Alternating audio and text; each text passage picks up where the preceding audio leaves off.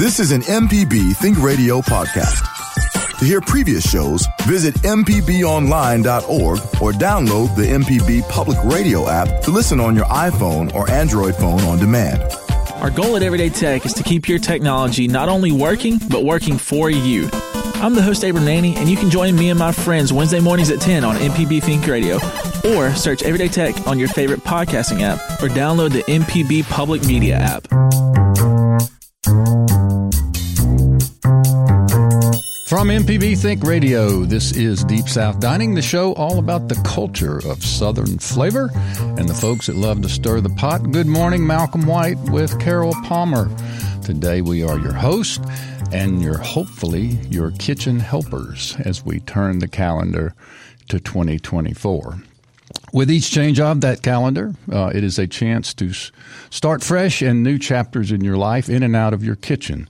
To start the year off right, we will talk about creating good kitchen habits, must-have kitchen utensils, and what food trends you will want to try in 2024.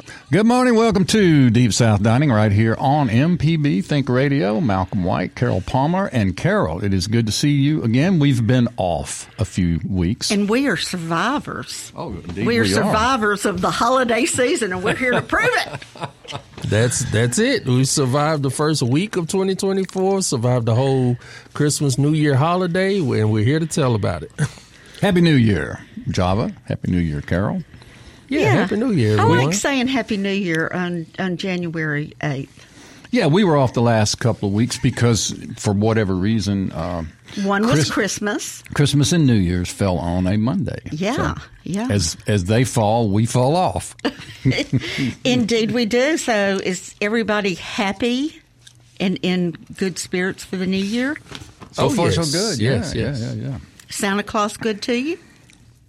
Oh, yeah. Well, Santa Claus came to our house and dropped off many presents for the good boy and girls, and ate some sweet treats and drank a little bit of Coca-Cola. Santa Claus at our house, he has so much milk and cookies at the other houses. He wants Coca-Cola. Oh, he in wants our house. Pop. A little pick me up. It's a good thing. So, how about black-eyed peas? Yeah, we did the non-traditional holidays. We did not do turkey dressing, yams. We did not do black-eyed peas and greens. And, we went totally brunch on Sunday. Brunch for Christmas morning. And then we did a big pot of soup, which I made for New Year's, which included black-eyed peas, greens, some great meats, and anyway, it was a great big old pot. In fact, as I was telling you before we went on the air, we're finally cleaning out all the remnants of the holidays, getting them out of the refrigerator, and the soup was sort of the last thing to go. And we'll talk much about refrigeration and refrigerators yes, in this show. Yes, you have. You have asked for and received comments and much love from our Cooking and Coping page. And exactly what was the challenge? What was the post? What was the call? Well, before we went on hiatus, I had spoken to you and said, we should talk about some kitchen New Year's resolutions, because I was already fomenting in my mind some things that I need to change to make my life better. So we threw it out there to the community, and the community spoke. We heard with one voice or with many voices? many voices, many resolutions, and some really great ones we're going to share this morning. All right. Well, I know one of the things that you talked about was your refrigerator. You took a photo of your refrigerator. Very bold of you. That was very bold. To expose yourself like that. But you took a photo of your refrigerator, and people began to make comments and suggestions and ideas about kitchen planning. It's obviously a problem, or it's a fact of life for many people. I said that one of my resolutions was going to be better refrigerator management. Yes, that's right. And that was the can that's of what worms, started this whole, or the can of old food right. that open. And then, some people are very, very tidy and have things all lined organized. up. How about you, Mal? Well, let me say this. First of all, we have a very good refrigerator, and I think that's important, and I'm not here to brag, but we're fortunate. Why not? That we have this fabulous KitchenAid refrigerator with 2 doors on the top, 2 pull-out drawers, and a freezer that pulls out with multiple shelves in it. So I don't know the model. I just know that it's a really nice refrigerator, and it helps to keep organized because this refrigerator is organized. It comes this way. And the other thing is, and this is all about my wife, and that is Snapware. We have a full drawer in our kitchen of plastic Snapware. And so many things in the refrigerator go into these various sizes and shapes of Snapware. And is that a brand? I think it is, and I believe she gets it at Costco. I'm not certain. But, our refrigerator is full of plastic containers as well as, again, I think it's a well-designed and well-laid. And so those containers probably fit on top of each other. Yeah, and there are many different sizes and shapes. We have Snapware at my home as well. They are great. I hate we're giving out brands, but it works. It works. It could be because I use anything. I mean, I try to be very cognizant about reusing things that food comes in. Oh, you better Crocker tubs and the Cool Whip tubs. Yeah, not to throw away. And I have masking tape, and I put it, but it does cause. Well, we know, Carol, because we've seen the insides of your refrigerator. You've exposed yourself. I loved the person. Actually, it was Lucy Mazzaferro who said your oysters need more ice. See. I keep them in a glass bowl and put not put enough ice down ice on them. But in there your was, oysters. The ice had indeed melted. But there were so many good suggestions for the new year. Yeah, and another thing I'll say, and this also sounds first world, and we don't have this, but this is one thing we talk about all the time, is getting a used refrigerator and putting it in the basement as a backup. We don't have that. We have a singular refrigerator like most families and most people. I will say it's not uncommon because we fall in this category to have the refrigerator and then have the deep freezer. Mm-hmm. So a lot of people, that's even old grandmama's, house. Yeah. Got the deep freezer. You need something, go get that meat out the deep freezer. Right. Yeah. Well, I've got 2 deep freezers. We live out in the country. We're about 20 minutes from a quart of milk or a loaf of bread. So I keep a pretty good freezer. But our intentions are to get a second used full refrigerator and freezer to pop in them, to have down there for extra items because our refrigerator stays packed and it's very busy up there. But one of the most interesting things on the list yesterday was actually something, Malcolm, I had thought about a few months ago and wanted to share with you, and that is, I think we should introduce a condiment refrigerator to the world. Or at least a condiment section. And obviously this is a problem for a lot of people because our cooking today is based on so many different condiments and so many different flavors. Right. And having all those jars and tubes is, it's a problem for a lot of people. That was repeated several different times. So I think we need to get like one of those little old dorm refrigerators. The little small ones, yeah. But it needs, multiple shelves in it. For condiments. Because condiment management is a real problem. And particularly for people like you and I who've never met a condiment that we didn't like. Don't like. But someone suggested using a vegetable drawer or a pull-out drawer for condiments. Yeah. And I actually did this not knowing that it was a good thing to do during Thanksgiving because I needed more space in the shelf. So I put all the pickles and harissa sauce mustard down it. And, I haven't gone back yet. Well, we have 2 sections of condiments. The door on the right of the refrigerator, in the door, we have shelves, and then we have a plastic container also in the refrigerator full of condiments that fit down in this. So we have 2 sections in our refrigerator for condiments. Yes, you've condimentized. And compartmentalized. Yeah, in some ways. You know what else today is besides Monday and the first day back from the holidays? It's Elvis Presley's birthday. Did you know that, Java? Yes, I did know that. You thought you were going to get one over him. And from Tupelo, Mississippi, on the phone, we have one of Elvis's step-grandchildren. Chico Harris is on the phone. Hello, Chico. What it is, my friend? Good morning, y'all. I speak to you from the parking lot at Johnny's Drive-In in East Tupelo, Mississippi. I'm waiting for them to open, and as you know, that 89 years ago today, right here around the corner, about a block away, Elvis Aaron Presley came into the world. Yes, sir. So where else are you going to have breakfast, second breakfast, than Johnny's Drive-In, which opens at 10 o'clock? Y'all were talking about condiments. I brought my own condiments today. It's Johnny's habit that I picked up from my mother. We bring the packets of ketchup that you get at a fast food joint or something. Yeah. Because we get them out of the refrigerator because at Johnny's, they have the ketchup on the table, and me and Mom like it cold. I got you. That makes perfect sense. Yeah. And I brought my own special mustard just today because it's Elvis's birthday and he was so special. Indeed. What sort of mustard? What sort of mustard rises to the occasion for Elvis's birthday? Uh-oh. I think that in Cleveland, I think it's kind of a commonplace mustard, but it's called stadium mustard. Oh, yeah, okay. Oh, for a good ballpark old mustard. ballpark hot dog. Yeah. Mm-hmm. It's fancy. Good choice.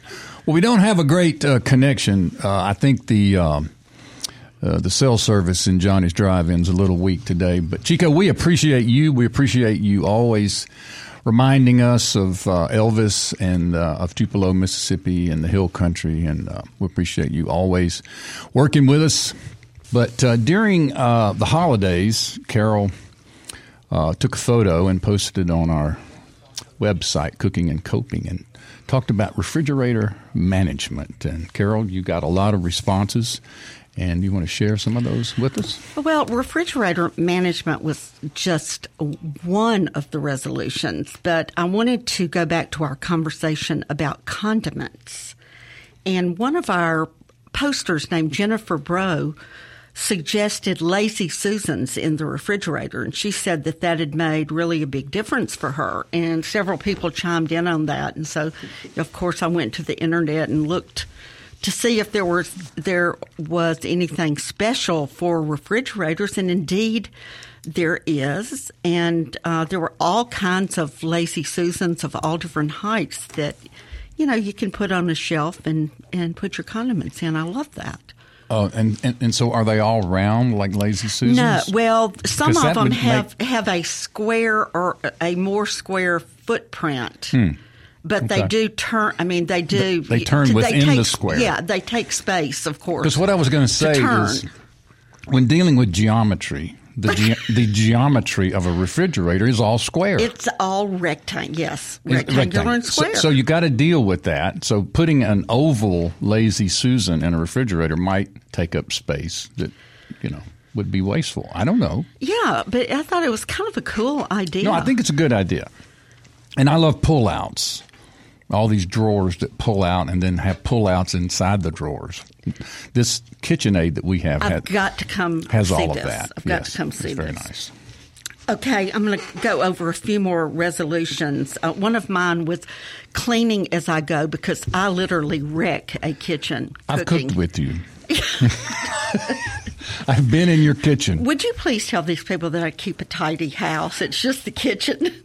She keeps a tidy house. It's just a kitchen. But some people clean as you go, and I've watched my friend Nancy Campbell cook, and she is one of the best cooks in Jackson. But as she cooks, she has a little rag, and she wipes up as she goes. And, I put that out as a resolution. And some people said, why? Why would you possibly do that? Well, and other people like Mary Pryor Sherman said, would you please talk to Joe Sherman? Yes, he's about a great cleaning cook, as you go. But please talk to him about his waste. So I clean as I cook because I was trained in a commercial kitchen. You have no choice. You cannot be leaving a mess in a commercial kitchen because there are other people in there working in shared spaces. So I learned to cook in a commercial kitchen, and you had to clean as you went along. There was no choice. Tell me what that looks like to clean as you go. Say you're making soup and chopping vegetables and...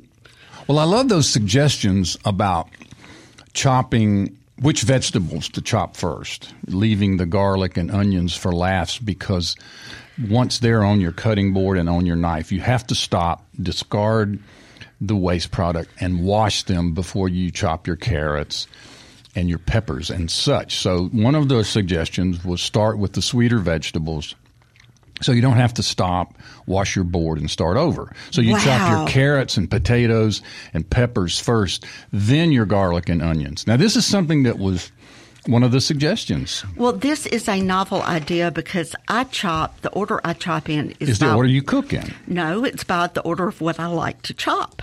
Oh, what you like to chop. Yes. I love to chop onions. Well, I always start with garlic and onions. Yeah, me. Always. So, but now I will tell you, because recently I shared this on this show, that someone had suggested to me grating the garlic. Yes. So I have started grating instead of chopping my garlic.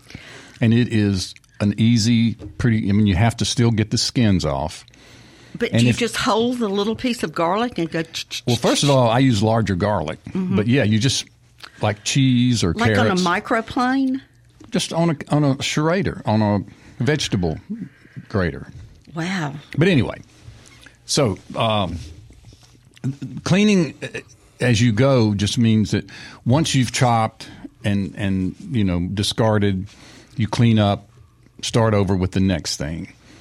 When you're through using a utensil, you put it in the sink or you go ahead and wash it and get it out of the way.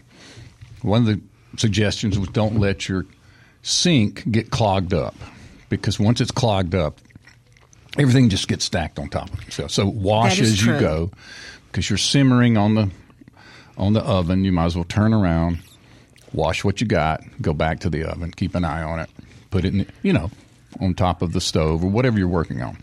But it's just it's a habit that I formed early in my life, and it works for me. Well, one of the good habits I've formed in my life, and there are not many in the kitchen, is I have a separate rectangular little plastic dish I put in the kitchen, and that's where I put all my knives, because I learned at the Everyday Gourmet Cooking School over the 30 years. I had the Everyday Gourmet, do not leave knives in the sink. And I don't know if you remember Chuck Allen, who was a great member of our community, a photographer, but he would literally stop the class and yell at the assistant because you cut yourself. Yeah, and you don't also, leave knives if around. you have good knives, I believe in never putting them in the dishwasher. That's so right. I keep mine in a little, as I use them, I put them there and then hand wash the knives. But back to other people's suggestions. For Rusty Burwell, his resolution is going to be it's the year of pizza and pizza dough. And he is one of our posters from Virginia, originally from Jackson. And he pairs wine every week with his dinner. So I'm looking forward to seeing what wines he pairs with the pizza of the week. And then Bob Yarbrough, good friend Bob Yarbrough. The famous Bob Yarbrough, who I've never met in person, but we know him like a brother. We do. He's a brother because we see his kitchen every day. His resolutions are to have more fun and make more pickles. I'm all into that. And that made me think of you. It's here to Bob Yarbrough. I think somebody said they're going to eliminate unneeded gadgets. Well, speaking of gadgets, we have a caller who wants to talk about devices and gadgets, and it's Jim calling in from Madison. Hello, Jim. Hello, this is Malcolm and Carol. This is Jim Sones in Madison. And Hey, Jim. Hey, Carol, long time. So here, first of all, thank y'all for what you do. I love your program. But I had a question about vacuum packers. So, and I had what I think is an interesting way that I came about owning a vacuum packer is I used to have insomnia. I'd wake up in the middle of the night, and I'd be on some shopping channel, passing time, and they'd be describing vacuum packer and how it can save food. And being a pecunious type of person, I thought, well, that's a great idea. And I'd wake up in the morning with my credit card on the bedside table and wonder what I bought during the middle of the night. Actually, that's the reason I thought a vacuum packer was a good idea was that I already had a vacuum packer. So I ended up with 2 vacuum packers. And I found it was pretty good for saving leftovers and things like that. It was a little bit of trouble at first, but I think the newer ones now are better. And I just wondered if either of you have had any experience with nocturnal purchases or any problem with a vacuum packer, or what do you think about vacuum packers in general? Well, about nocturnal purchases. Mm-hmm. I'm dead asleep in the night, so I don't. You're not going to wake up and order something. I purchase during the day, but this is a very timely topic because one of the resolutions on my list was from one of our listeners and posters from Florida, Charlotte Duck Pelton. She's been on the show. Yeah, she's been on shows, great cook, and she vacuum packs all of her proteins. I'm sure she does vegetables too, but she was talking about before going out and shopping, go to your vacuum pack proteins that you've so carefully put up. And I had not thought about that. And it's interesting that you mention it because that's the second mention of the last 24 hours. And yeah, something I surely want to look into. Sure. I mean, that makes great sense. Well, Jim, I don't have a vacuum packer, and I have not ordered anything at night online and forgotten about it since I quit drinking 19 years ago. So, but before then, well, I resent the implication. No, I'm speaking only of my personal experiences. Okay. Well, the thing I have found is I like to put up vegetables, and so I can have them out of seasons. Particularly lady peas, which are my favorite. I know that's not a real manly hobby. Oh, but I love lady peas. Well, I think it's pretty manly. If there were more manly men like you, the world would be a better place with men putting up lady peas. Yeah, and tomatoes. I love putting up tomatoes. I spend as much time as I can getting tomatoes in the freezer. I don't have a vacuum packer, but, just a Ziploc is all I use. But your birthday's coming up. It is. I will say from my experience, a vacuum packer comes in pretty handy because my father gifted my family a whole heap of vacuum packed meats and fishes and seafood and stuff for Christmas. Oh, so great. We have a freezer full of vacuum packed things from the Claude Chapman School of Cooking. Excellent. Love it. Well, Jim, thank you so much for listening and calling in. We appreciate it. And we will explore vacuum packing a little more detailed. Malcolm, Java gave us a few resolution examples from the New York Times last week. I saw that. And those were very cool. And here we get a post from Suzanne Cole Sullivan on Cooking and Coping, and she said one of her resolutions was quoted in the New York Times resolutions. Well, there you go. I don't know which one. We've got to go back and research that. But wow. Big time.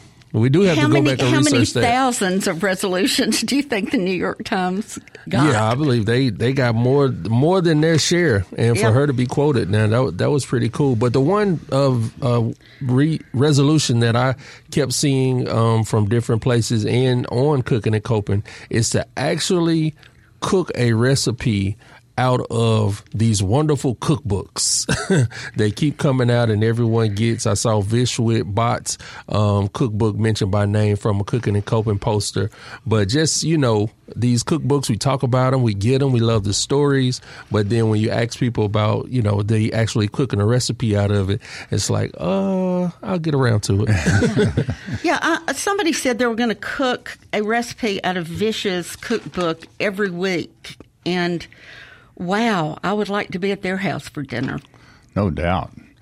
And, also suggested or mentioned was learning a new skill in the kitchen and expanding one's palate, which that would be experimenting, using new recipes, new ingredients, and trying a new restaurant every week or month or so. Yeah, Those you are just good save up and go out. It can be high, it can be low. We can fall into, one. you fall into your favorites and the ones that you go to all the time. But like we had Eudora's on before the end of the year. That's a brand new restaurant. If you haven't been over there, go try it and just try out different restaurants. Yeah, and here in Jackson, Amerigo opened in Fondren. They did. Recently, heard good things, got to try. Where Babalu used to be, yes. Yeah, but back to your point about learning a new skill, in the Cooking and Coping post, there were a number of people that referred, I said on my resolutions, biscuits, which I've had on resolution list for 5 years. We've been to Alabama to try to learn. And people mentioned certain videos on YouTube. Yes. Mm-hmm. And, you could put the video on your phone or on your pad and do it while you watch. And there's just this whole wealth of instruction out there. So if you want to learn a new skill, you don't have to go somewhere. You can do it in your own kitchen. Yeah, YouTube University. All right. Here are some of the other suggestions in terms of the new year is to get a small serrated knife, which, Carol, you and I have that Victorinox, which is a wonderful little knife that our friend Tim Pierce gave us. A deviled egg plate, something to get if you don't Everyone should have a deviled egg. Every Southerner should have a deviled egg plate. Now, this one plate. caused some consternation. Many people said they had everything on this list, which is what every self-respecting Southerner should have, according to Garden and Gun. The small serrated knife, the deviled egg plate, and then this one threw some people off, a corn scraper. You got a corn scraper, Carol? Well, I do not. I've sold them at the Everyday Gourmet for many years, and the corn scraper is a tool. It's like a long U-shaped thing with the hole in the middle, and you set it over the corn and push the hole down. I don't think I'm explaining it very well. The ear down and do the corn, but to me it's an extraneous device because a good sharp knife. Well, there is a proper way to cut corn, which is not one pass, but at least two, and then scrape. Because the corn juice has to be extracted if you really want, unless you're going whole kernel and you don't want the juice, the milk, the corn milk. And then you get more of the tip. Right. Correct. The next one, this is a pastry cutter, which I think is a very useful tool. Mm-hmm. It's that stainless steel, often handheld scraper that you can do a lot of different things with. Yeah, people call it a bench scraper or pastry scraper, but I use one almost every day. When you're chopping an onion, you just get your scraper and scoop it up and put it in the bowl. A citrus juicer. You know a lot about juicing. Yes. I'm, as you know, onto the Flusser this year. Well, we've all had the Flussers. Which is a flat juicer, but everyone must have a citrus juicer. Okay. Dutch oven? Yes. Cast iron, if you are a Southerner, cast iron or an enameled cast iron. Rolling pin. Absolutely. A must. I have my grandmother's rolling pins. I'm sure you do too. Sadly not, but I have her cast iron skillet. There you go. Oyster knife. Now, this interested me. I saw this in Garden and Gun because so many people in the South live in non-water regions. Why would an oyster knife be essential, Malcolm? I mean, where are you going to get whole oysters? At in the mountains of the Tennessee? fishmonger, at the seafood place. Okay. I don't, it's nothing wrong. It doesn't take up a lot of space. It's small.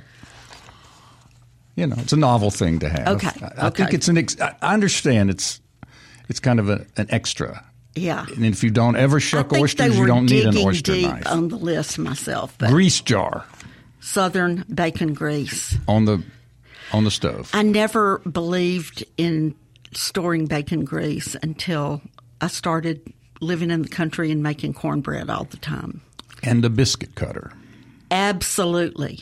A biscuit cutter can do many things, not just biscuits. Someone said that one of their resolutions was to clean out their biscuit cutter inventory. They had that too was many. Joe Sherman, and that was cookie cutters. Cookie cutters. Sorry, Joe.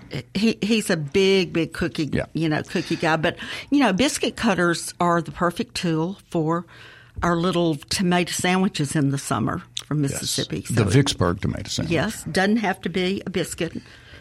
The cutter doesn't know. No. And finally, a cast iron skillet. Agreed. Which I worked on mine last night. Kara cooked a pot roast with this marinade that was sweet. It was a watermelon pepper. I think it was a jam or jelly, but she decided to marinate it, the pork tenderloin in it, and then cook it in it. And so it crusted up pretty heavily in my black skillet. So I had to spend some time chipping away and cleaning up and then re-seasoning, oiling, heating, cleaning my cast iron skillet, which was my grandmother's cornbread skillet. Okay, go through the process for us of, I'm sure a lot of people out there would. Yeah, there's like a lot of this. opinions about how to treat cast iron. Some people say you never wash it. You just wipe it out, clean it out. I actually wash mine quickly in some warm water and soap and then wash it out and put it on the stove and heat it up to dry. And once it's dry, I drop a little olive oil in it, take a paper towel, swirl it all around, and re-season it for the next use before I store it. And I let it cool down. That sounds good. Washing cast iron is a very controversial It's dangerous. subject. You have to be. You can't put it in the sink and to soak. No. No. It'll rust up on you. There was a post a couple of years ago about a woman whose fiance put her cast iron skillet in the dishwasher. DIVORC. They weren't even married yet. So she said, "What should I do?"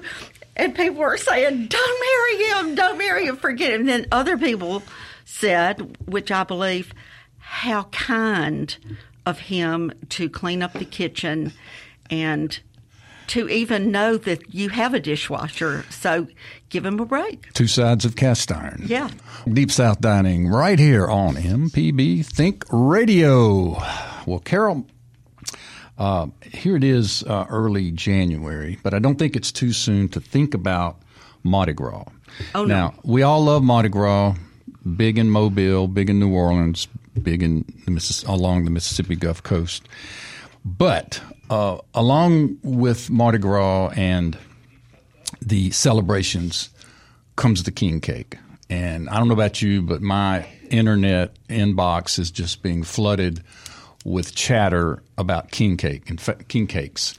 And in fact, when we had Robert St. John on the other week, he talked about his favorite king cakes. And his search for the perfect king cake for Loblolly Bakery, his new bakery in Hattiesburg. Right. So just a teaser, we're going to delve into the king cake and how it is, in my view, more and more making its way north. It used to be, if you were interested in a king cake, you had to go to New Orleans. Or order one from Paul's Bakery or from somewhere. That's right. But now they're moving north, and they're in Jackson, they're in Hattiesburg, they're all over the place, and people have a real opinion about the best king cake in New Orleans. They argue about which is the best. There's been a lot written about it.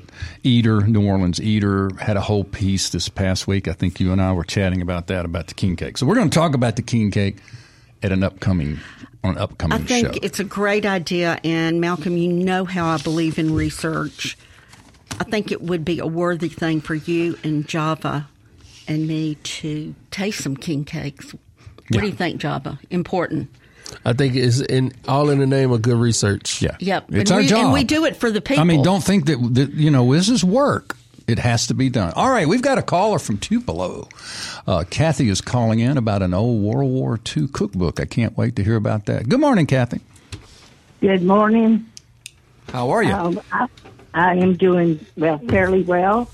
I have a lot of cookbooks, and I've been going through them to give some to my daughter. And I found one that she's not going to get right now. Family Fare, Food Management and Recipes, Home and Garden Bulletin. This is the #1 cookbook, U.S. Department of Agriculture. And I went online. I didn't get all the information, but I did just jot down some things. It was a part of a World War II National Nutrition Program, and it dates from 1917 to 1960. Oh, boy. The book cost 25 cents. Wow. Well, that's a treasure, and you are right to hang on to it and to explore it and digest it and get to know it. I'll tell you, when you are ready to let it go, if and when that happens, the University of Southern Mississippi has an extensive cookbook collection, and at their library, at their special collections at their library on campus. So if you ever want it to have a home where it will be preserved forever for any and all to enjoy, that would be a good place. And that's for any of our listeners who have a vast cookbook collection that you're trying to whittle down or to shorten or to make smaller. University of Southern Mississippi, the Library Special Collections has started a collection of cookbooks, and they're primarily focused on Mississippi, the South, but others are welcome as well. Well, Kathy, thanks so much for sharing. Have you used any of the recipes yet? No, but at the beginning of it, it's got, different, let me see, wise storing, smart buying, serving in pounds, and then toward the back, it tells, it's got all kinds of information that people can just start out learning. Then recipes like bean sausages, lima beans and tomato sauce, spaghetti and cabbage with cheese sauce. Those are some good old-timey dishes there. Yeah. Those lima beans with tomatoes. Oh, I love that dish. This book is in not excellent condition, but good condition. Good. Well, thank you so much for listening, for calling. I enjoy your program. Well, we appreciate folks who listen regularly and call in and share things that are going on in their kitchens and in their lives. We've got Kathleen calling from Osika. Kathleen, how are you? What's going on? Well, I'm having a good laugh and enjoying y'all today. Good. That's why we're here. I've been telling people for years, use your ice cube trays. Just get them frozen, you stock one in there and put it in the container in the refrigerator. Don't forget to put a date. But you can use those they're dots, I call them, or circles that you put on paperwork, different colors. Mm-hmm. I have some color-coded, like pink for pig and, red for beef, and I've got it all in there. You got yourself a system. But yes, I do. Crazy as it must be. I've been called anal before about that, but they don't cook. I do. There you go. Now, that's interesting to mention ice cube trays, because on Twitter a few weeks ago, somebody posted a photograph of an ice cube tray and said, "What is this? What is this?" I saw that. And what's so funny about that is now we have a whole generation of people that think ice comes out of the refrigerator door or in the automatic bin. They don't know that crunch of the tray, pulling the metal ice tray, which are impossible to find. Lord help us all. But the plastic ones you can still find. I wanted to tell y'all about the little square. It's kind of like a little tray, but it's about 6 inches deep. You can find it in most of your little dollar stores and stuff like that. And a lot of people use them for cosmetics and such. Well, I have one for Chinese or Oriental accessories like soy sauce, plum sauce, and, sesame seeds. So if I'm cooking Chinese, I just pull that out. And I have one for Mexican, the different sauces and the chips and whatever. I just pull that out. You have an international system. Yes, I do. In fact, I'm not lying, y'all. I probably have 500-600 cookbooks. Wow. and have a bookcase that takes up most of this wall, and they're by international. I have 2 shelves of French, 1 shelf of Americana, seafood, and it's quite amazing. People go, "Do you read this?" Oh, yeah. Believe it or not, that's my hobby, and keeps me out of trouble. We certainly understand that, and we're big cookbook readers. We thank you so much for listening, Kathleen, and thank you for calling and sharing your thoughts about those ice cube trays and your cookbook collection. We appreciate you. But moving on to the new year, Carol, a lot of people are talking about some of their meat swaps, instead of cutting back on meat, as it were, using jackfruit instead of chicken or pork, and trying beans and lentils instead of ground beef and sausage. And, of course, the almost now famous cauliflower steak, which I love. Do you do that one? No, but I want to. In fact, I saw some over the weekend posted. Yes, I love a cauliflower steak. Do you put it in your cast iron, or do you put it on a grill? Grill, broil. A little olive oil? Yes, like a steak. You treat it no differently than a steak. And the first time I had it was at Kate, and it was really fine. The cauliflower saganaki. He did the cauliflower steak with a cheese on it. Just absolutely wonderful. Fabulous. Let's see. Also using eggplant more and chicken. One of my favorites. I love an eggplant. Eggplant is so diverse. All right, some great habits to think about forming in the upcoming year. Arrange your grocery list by category and skip backtracking through the store. Now, that's a shopping tidbit, Carol. Yes, that's a resolution. We have now entered the realm of resolutions. Yes, we have. Freeze small portions. Divide the dish into single servings for easy defrosting and short order meals. Efficiency. And here's one I love. Keep a prep bowl by your work area to corral things like onion skins and carrot tops, when you're chopping, things that clog up your cutting board. And I'll tell you, for over a year now, I have been doing that and then saving the scraps. I bought a little bin that I keep by my sink, and I trade out kitchen waste, food waste, every week with Neil Strickland in Raymond, and he picks up my bags of cuttings for his. To recycle. He has a giant compost pile. I call it a Viking ship that he does that, and then I trade that out for eggs from his chickens. And we mentioned early this sweet to smelly chopping scenario when chopping vegetables, whole items like onion and garlic for last. You don't have to wash the cutting board in between chopping. So many things, Mel, so many things. Okay, you got some New York Times resolutions from the lady from the lady from Mississippi. Yes, while we were on break, I went on the New York Times cooking website to find Suzanne Cole Sullivan's resolution that was published. And not only was it published, it was the first one published, and the editor who did this story said she was very moved by this note from Suzanne, so I will read it. Okay. I'm still forming my dreams and goals for 2024, but I'm heavily inspired by my friend Jessica. Her 2023 resolutions were as follows. Eat as many different shapes of pasta as possible over the course of a year. Try a new fruit every month. Wow. And smile at every child she saw. I'm leaning into the idea that resolutions can be silly side quests that just exist to wedge more joy into my life. Right on. That's wow. Good. That's very good. No wonder the New York Times published it. Yeah, it's well put. That was well said. Wow. Now, we promised to touch on food trends for 2024, the ones that we have gleaned early in the year here. Because we're on top of these things, Mel. Well, we try to be. So you want to share some of these trends, Carol, that we are... Well, I have a question about the trends. Have you guys had any spicy food yet? Swicey. Give it to us, Java.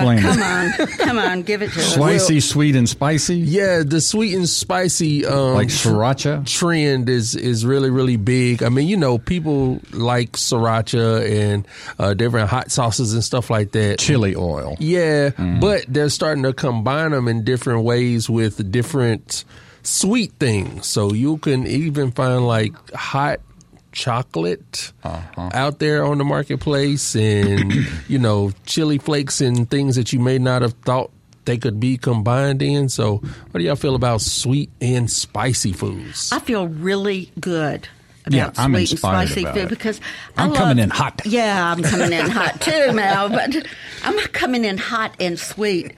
I have always been attracted to Asian foods, and Asian foods like Thai, you know, hit like 5 different taste centers, you know, bitter, sweet, salty, spicy, and as you know, some people call it a party in your mouth. But that's what Dr. John said about Popeye's fried chicken. Back in the day, he cut the spot. He said, "There's a party in your mouth." So that's where I say that all the time. It comes from Dr. John doing a Popeye's commercial. So why not Swicey? I'm all for it. In fact, the substance that Kara marinated the pork tenderloin in last night was this. It was a watermelon chili. I would call it a jelly or condiment that she used to use on the pork tenderloin. It was really great. That worked out nice. You know, you were cool and didn't even know it. So tell her she's Swicey today. Okay, how about this snacks for dinner? This grazing charcuterie board, and even the now extremely popular girl dinner. Carol? You know, I think that idea of girl dinner it's just kind of a stupid thing. Oh, I mean, to call it a girl dinner, what it really is a charcuterie plate. Small bites, and you know that's big at our house. Because it says here it's easy way to use up your and reimagine leftovers by placing a variety of these bites on a serving tray. But it's not just for girls. Okay. It's for everybody. Of course it is. Including John Palmer, who makes these beautiful, that's what he wants for supper is, you know, a little piece of cheese, a little piece of pate, a couple of oysters, a sardine, or, you know, tuna, a little mound of tuna, a fig. And by the time you add it all up, it's a big dinner. And a couple more real quickly. More third culture cuisines, the mixing, like Dale Gray's book, South of Somewhere, Vicious book, you know, mixing Southern with India. Anyway, and less alcohol. You know, the beverages nowadays, the mocktails are quite the rage. But anyway, there are more, and we will get to them as time goes on. Deep South Dining is a production of Mississippi Public Broadcasting's Think Radio. We're funded by generous contributions from the good folks like yourself, and we thank you. Our show is produced by Java Chapman. For Carol Palmer, I'm Malcolm White. We ask that you now stay tuned for Marshall Ramsey's program, Now You're Talking, followed by Southern Remedy at 11. And we ask that you join us each Monday and each Sunday morning at 9 for more Deep South Dining, heard only on MPB Think Radio. This is an MPB Think Radio podcast. To hear previous shows, visit mpbonline.org or download the MPB Public Radio app to listen on your iPhone or Android phone on demand.